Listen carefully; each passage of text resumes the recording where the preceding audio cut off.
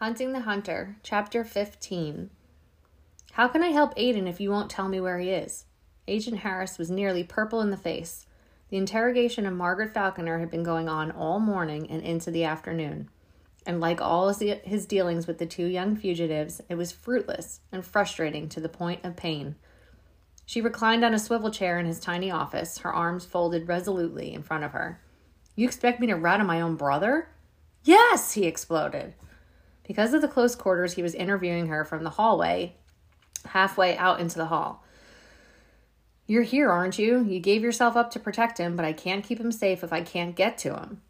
She stuck out her jaw. The minute I tell you where he is, you'll arrest him. That's what protect means, the agent insisted.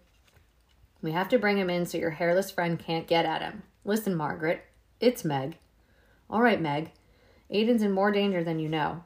The bald assassin who's after you, I have reason to believe that he's the man that you call Frank Lindenauer. Duh, she taunted. We figured that out already. Now tell me something I don't know. She looked around scornfully. Nice office, by the way. The size of a closet. Oh, excuse me. It is a closet.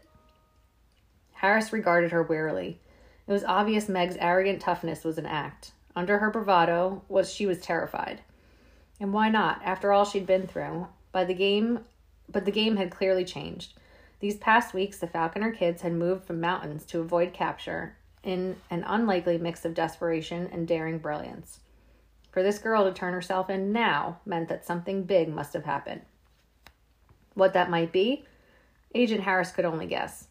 But his instincts told him that it had something to do with the reason Meg suddenly believed her brother needed protection. The agent took a deep breath. All right, you don't have to tell me where he is. Give me a hint. Is he lost? Hurt? Sick?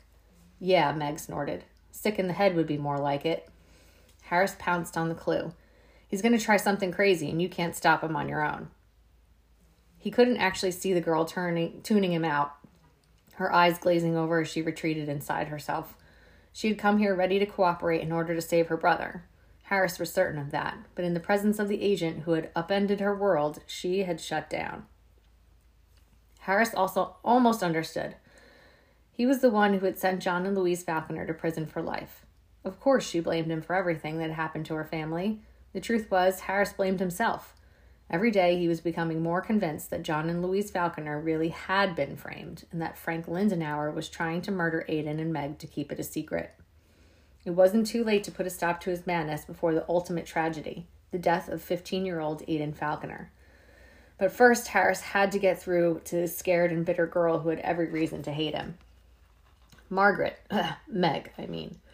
I believe you. That's the truth. We found a fingerprint proving that Frank Lindenauer is an alias for a man named Terrence McKenzie. He's an ex-CIA operative with terrorist ties and a big beef against the government. I think he might have misled your parents into working for Horus. Don't you see? Things are finally starting to work out for your family. But none of that's going to matter if Aiden gets killed. You have to trust me. I'll trust you when Mom and Dad go free, she said stubbornly. The system doesn't work that way, he pleaded. I can't prove anything yet, but once you and your brother are safe, I'm sure. She swiveled away from him, staring stonily into the mountains of the old court documents that had once sealed her parents' fate. Harris wanted to howl his vexation through the halls of the FBI Denver. She would never trust him. He had caused her family too much suffering. He had to find another way to get her to give up her brother's location. But how?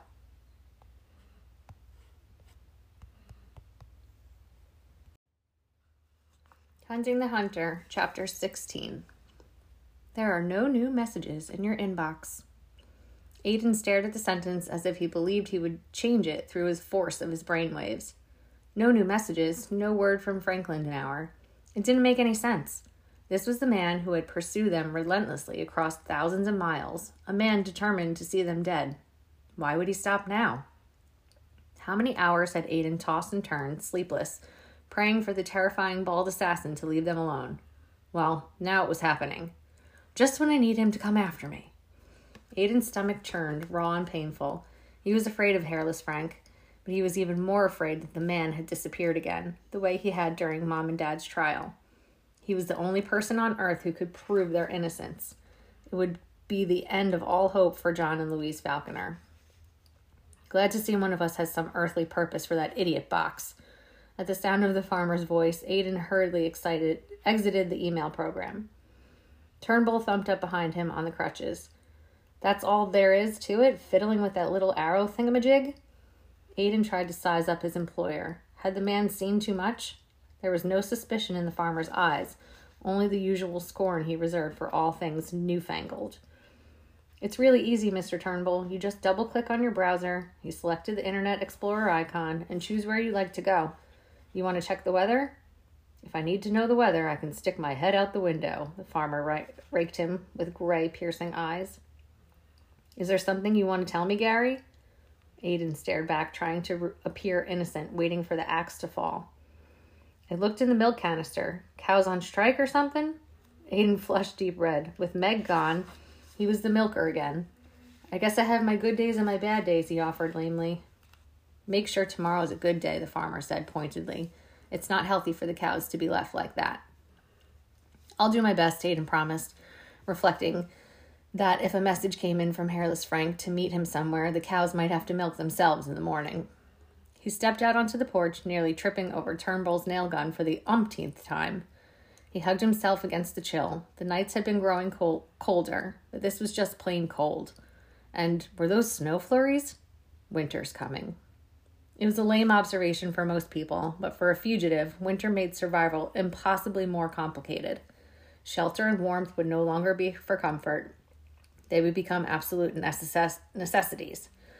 Coats, boots, hats, and gloves had to be considered. Walking, running, driving, everything would be harder on snow and ice. There's no way Meg and I could have made it this far in January. Meg. Her absence was a gaping hole in his heart. It seemed to Aiden that everything was falling apart. Their growing notoriety, Meg's betrayal, Hairless Frank's disappearance, the worsening weather. Mom, Dad, what more can I do? The hoofbeats were familiar now, a swelling drum roll coming from the direction of the pigsty. This would be the cherry on the bitter ice cream sundae, to be trampled by a prehistoric swine. No, Bernard, he hissed. It's just me. Gary, stop. Into the cocoon of light surrounding the house exploded 300 pounds of charging pig. Aiden held up his arms in a feeble attempt to fend off the attack, but this time Bernard didn't run into him. Instead, he sped around Aiden in tight circles, grunting and breathing hard. Even Aiden, who was clueless about animals, could tell that the monster was jittery about something. What's the matter, Bernard? What's got you all spooked?